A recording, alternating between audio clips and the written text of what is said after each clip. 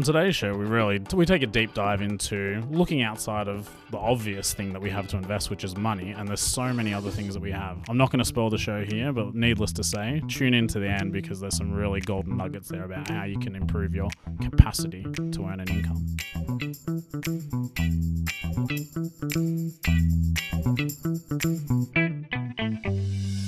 Everything we talk about on today's podcast is general advice only because we don't know your individual personal situation. Before you act on anything we've spoken about, you should chat to your financial advisor, and if you don't have one, feel free to reach out to us.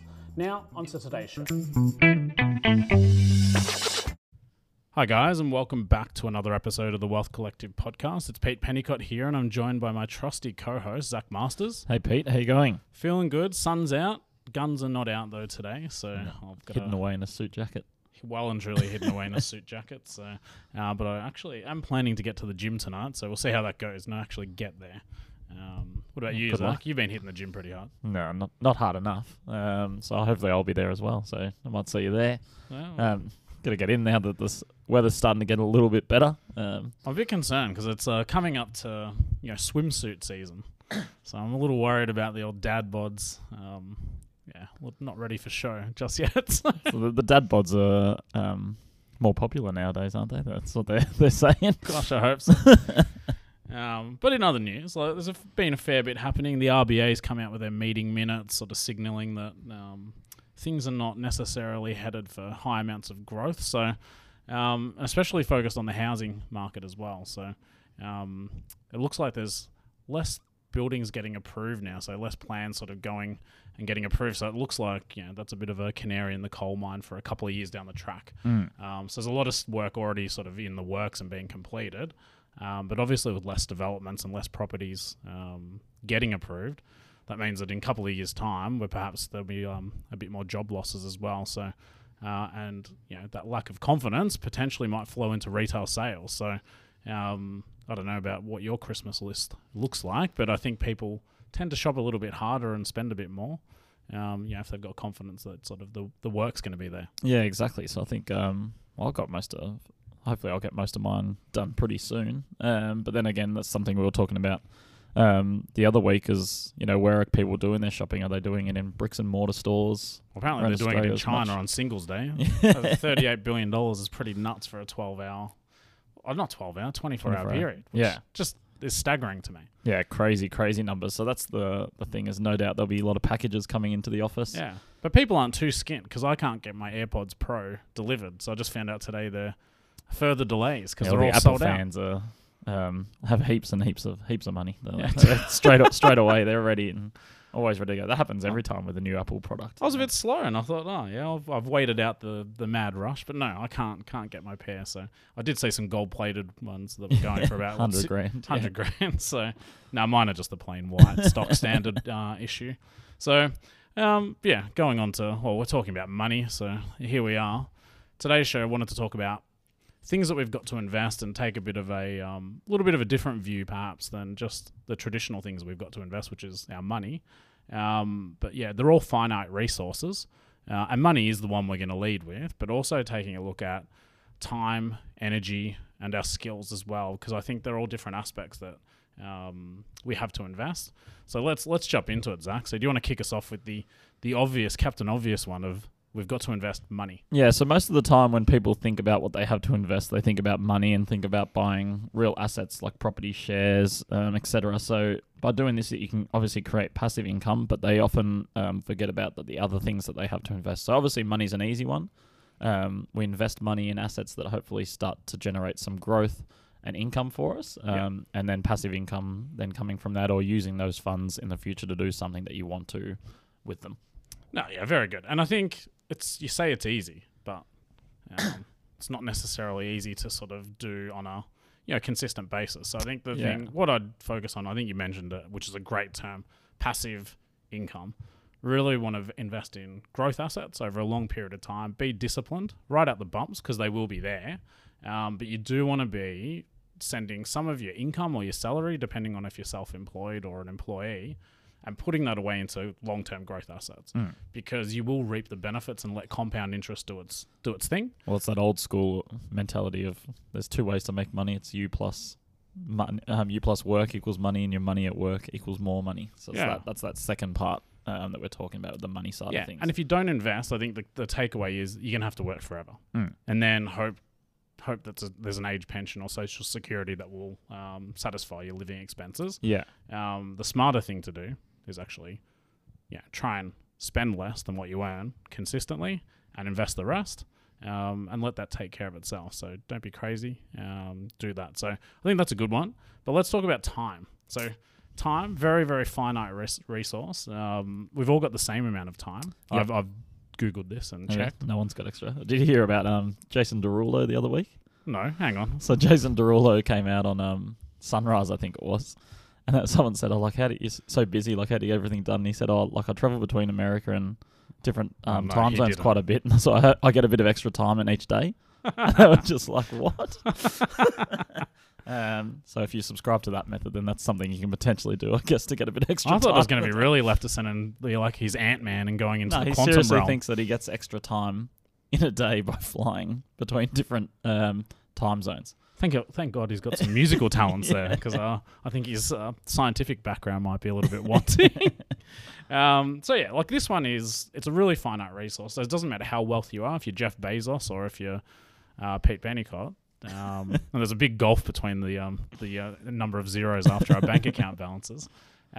We've still got only the same 24 hours per day to utilize. So it's being efficient with your time and effective.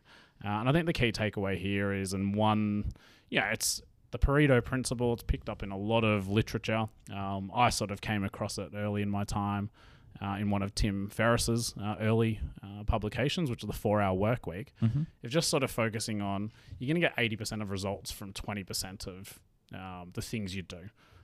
So often if you focus on the highest priority and highest impact activities, it's going to generate most of your results anyway. So that's where you've got to start. And I think the best way to do this is, have lists, be organized, and be conscious about what you're doing with your time and energy. So, I've jumped into the next one. Jumped into energy, jumping the gun. So that's where something like automating, I find, is a very good way to use time most effectively. So this can come into things like investments and so on. But if you can automate more things and it stops you having to step in and do them at each time and things like that. Yeah, so it's like manually doing like regular payments into your investment or doing bills that are going to be ones that you need to pay. Yeah, like just set up a direct debit or switch to direct debit rather than you having to sit there and pay the bill or things like that, because then there's more likely a chance of you potentially, forgetting about it, not doing it, having to pay late fees, different things like that. So if you can automate where possible, there's a big benefit to that. But and on the investment front as well, it's really getting over the behavioral biases that we have of going, of course I'll buy when it's low. Yeah. Well, when the market's down 40%, you're potentially watching the news and hearing bloodbath on the ASX. Down. Oh, wait till next week next month when it goes 10,000. back up a bit. And you'll always go, you'll kick the can down the road and then perhaps miss those best days. And it only takes you missing a couple of the best days to actually substantially reduce your returns. So that's a big one. I like outsourcing. Yeah. Big fan of this. And you can do it in all facets of your life. So you can do it on a micro level. I have heard fantastically that someone outsourced their work, so they didn't even have to come into work. They just sort of... How they do that? Overseas? Yeah, VA. So virtual assistants sort of outsourced all of them, just kept rolling up to work and doing other things. I think they were running a fantasy baseball team from their desk. So that's the extreme. So we don't promote that level of going that deep with it. But I think things like, other sort of parts of your life that you don't derive a lot of enjoyment from, that you can get done at a lower economic cost than what you're earning. So whatever your hourly rate is, and the easiest way to do that is calculate how many hours a week you're working, and then work out how much your earnings are. Run those two and sort of calculate, okay, this is my hourly rate, so can I outsource this at a lower rate? And then do something more meaningful with your time. So for me, one of the early ones we did was hire a cleaner. They also do a better job than me because I'm not great at cleaning. There's certain things I'm good at cleaning. I don't mind getting in there and doing the shower. So I don't know why. It's just something. Maybe it's the fumes that get me. But yeah, you can do that at a lower cost. I don't derive enjoyment from it. But and that works because then you can sort of go do something, either earn more money, or take care of your health or something like that and go to the gym or sort of walk the dogs or sort of spend time with family, that you're actually going to derive some joy from. It's actually more valuable to you. Because it's not all about raw dollars. It's about where you're getting value. So that's a big one. I think professionals as well. You should be looking to outsource because a lot of stuff's publicly available. You can read all the legislation in the world. You can sort of read all the investment reviews. But can someone do it quicker, more efficiently, and allow us free up your time to do? Yeah, potentially, yeah. Yes, I think so. So we can all log on MyGov and do our sort of tax return. But is that the best use of our time? Yeah. Now, for some people, the answer might be yes. But for a lot of people, they'd be better off doing something else. Yeah. Are you aware of potentially everything that you might be able to claim? Therefore, are you missing out on potential little tax breaks or windfalls here that an accountant might be able to pick up? So that's definitely a good one there. Yeah, it's even things like I came across someone who's actually trying to sell their property themselves instead of getting a real estate agent to do it. And real estate agents are not inexpensive. But the time that this person's going to spend on selling this property, for me, I'm looking at it going, this is a critical sort of misuse of time. Yeah, when you add up all the hours and times it by your hourly rate. But I guess the trade-off, when I've sort of asked them, they're enjoying the process. So I go, okay, I can see where that comes from, but it's not for everyone. So I don't think there's any sort of hard and fast rules on this, but outsource things that you can be done at a lower cost than what you can sort of earn. And also, I think I agree with you, automate things as well. But and this will feed in kind of to the energy part that we're going to speak about next. Arnold Schwarzenegger's big on this. More energy. More energy. More energy. So the more time that obviously you can free up to do what you're passionate about or do what you're good at is going to obviously save in energy. So energy, I think Rhiannon wrote a blog that you wanted to talk about. So I think her one's all about, there's a lot of friction in our lives where you're sort of you're overthinking decisions, and going back to what I mentioned before about the 80-20 rule, you're overthinking and spending time and spending mental headspace. So we've only got so much processing power in our brains before we get burnout and sort of, just go, I've had enough, and sort of then kick the can down the road. So this one was really all about too many choices on a day-to-day basis. And I think Rhiannon used there was an example from Stanford of just having, jams. Okay, there's 24 jams.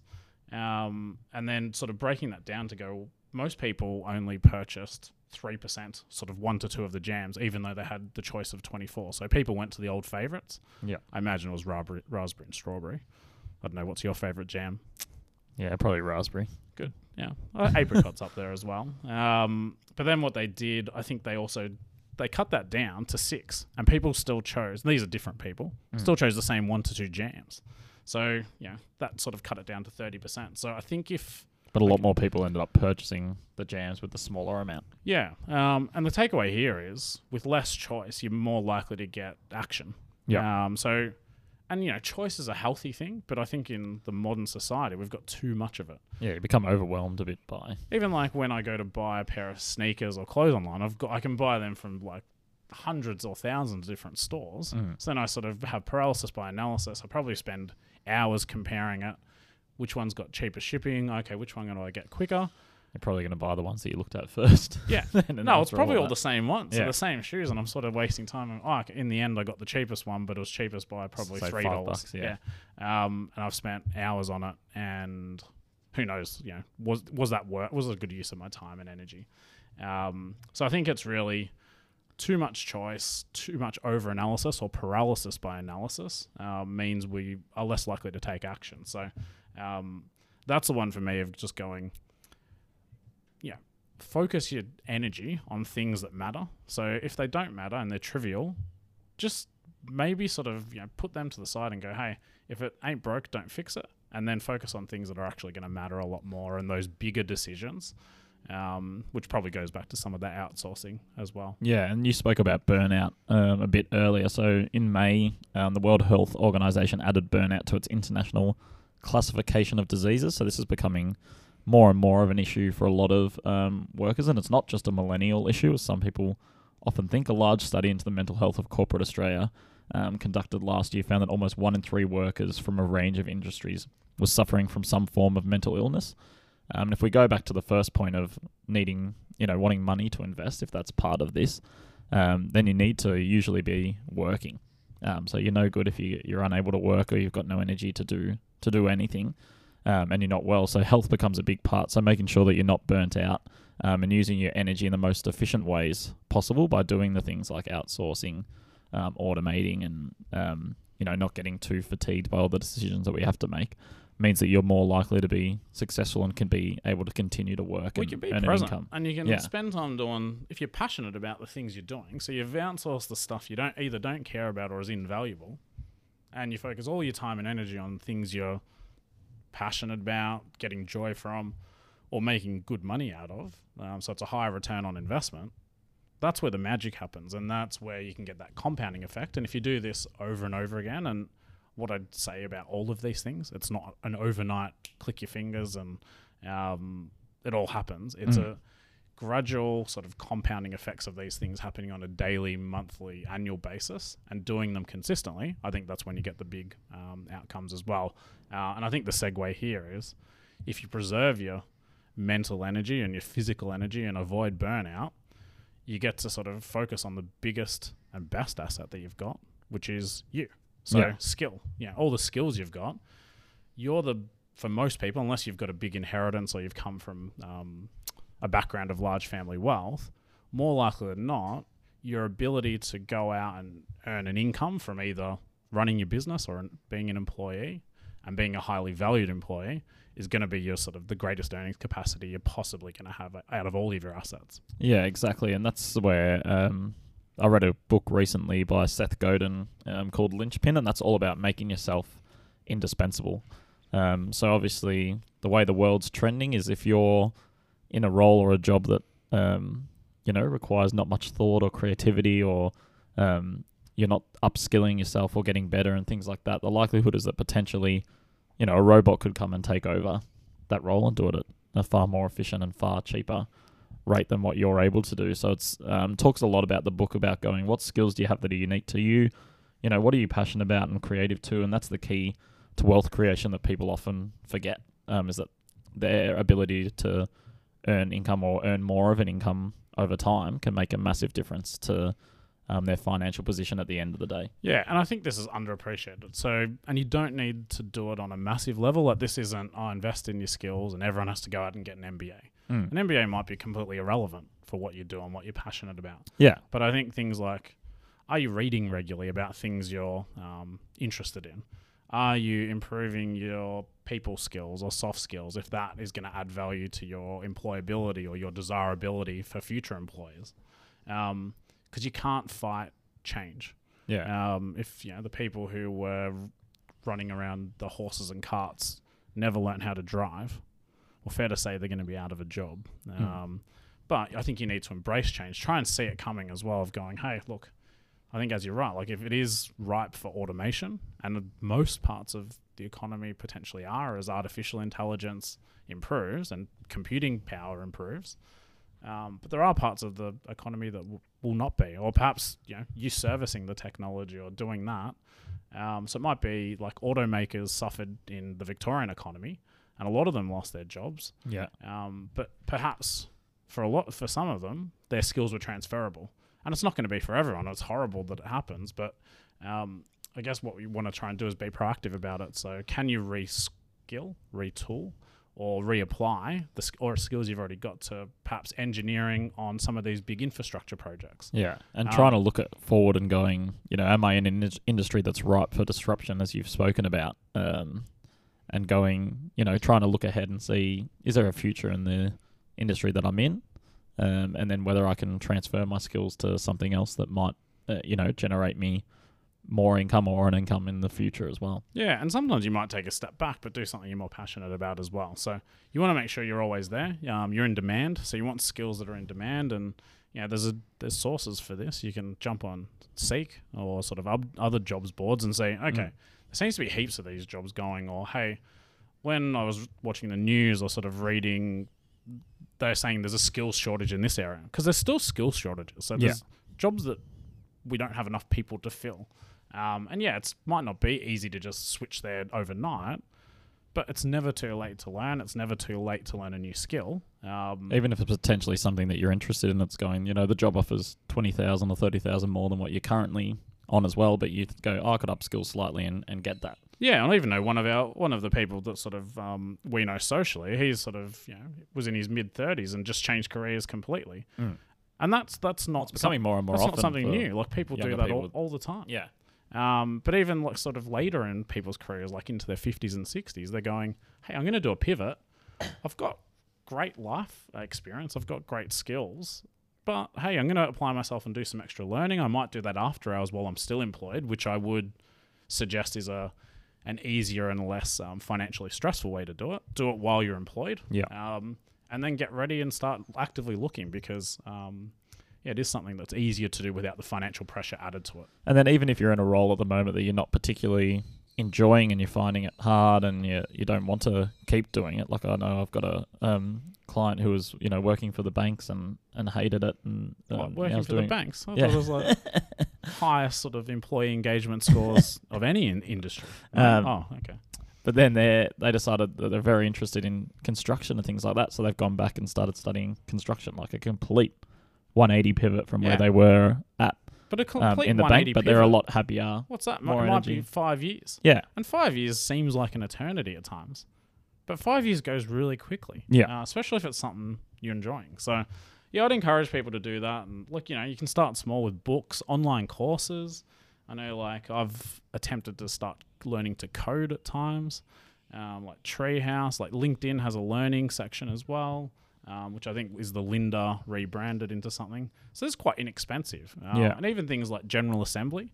There's a lot of free sort of introductory courses that you can do. And things like that, yeah. A lot of it can be done online or in of an evening anyway when you sort of, you can go there after work. And I'm not getting paid by any of these businesses, but these are all things I've looked at as well to go, I wouldn't mind a few extra strings to my bow. Yeah.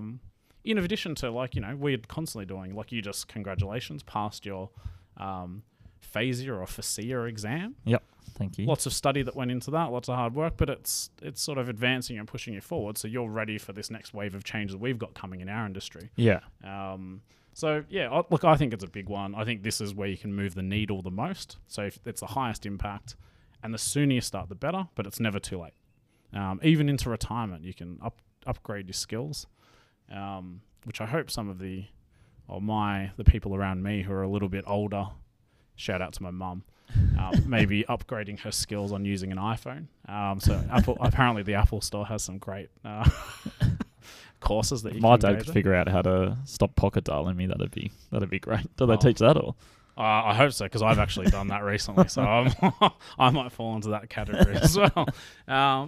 We might wrap it up there, but I think the takeaways here are it's not just your money you've got to invest, and obviously money is a sort of an output from where you invest your time, where you invest your energy, and where you invest your skills. And I think if we focus on, everything that we've got, all these finite resources, and perhaps ones that are a little bit less obvious, we can have a much more financially successful and sort of financially liberating future if we do this on a routine basis. So Definitely. Hopefully people got something out of today, and hopefully they sort of jump on a few of these online providers and General Assembly, and these guys will get a massive Let us influx. know how you go. Yeah. No worries. Well, enjoy, and we'll see you all next week. Cheers.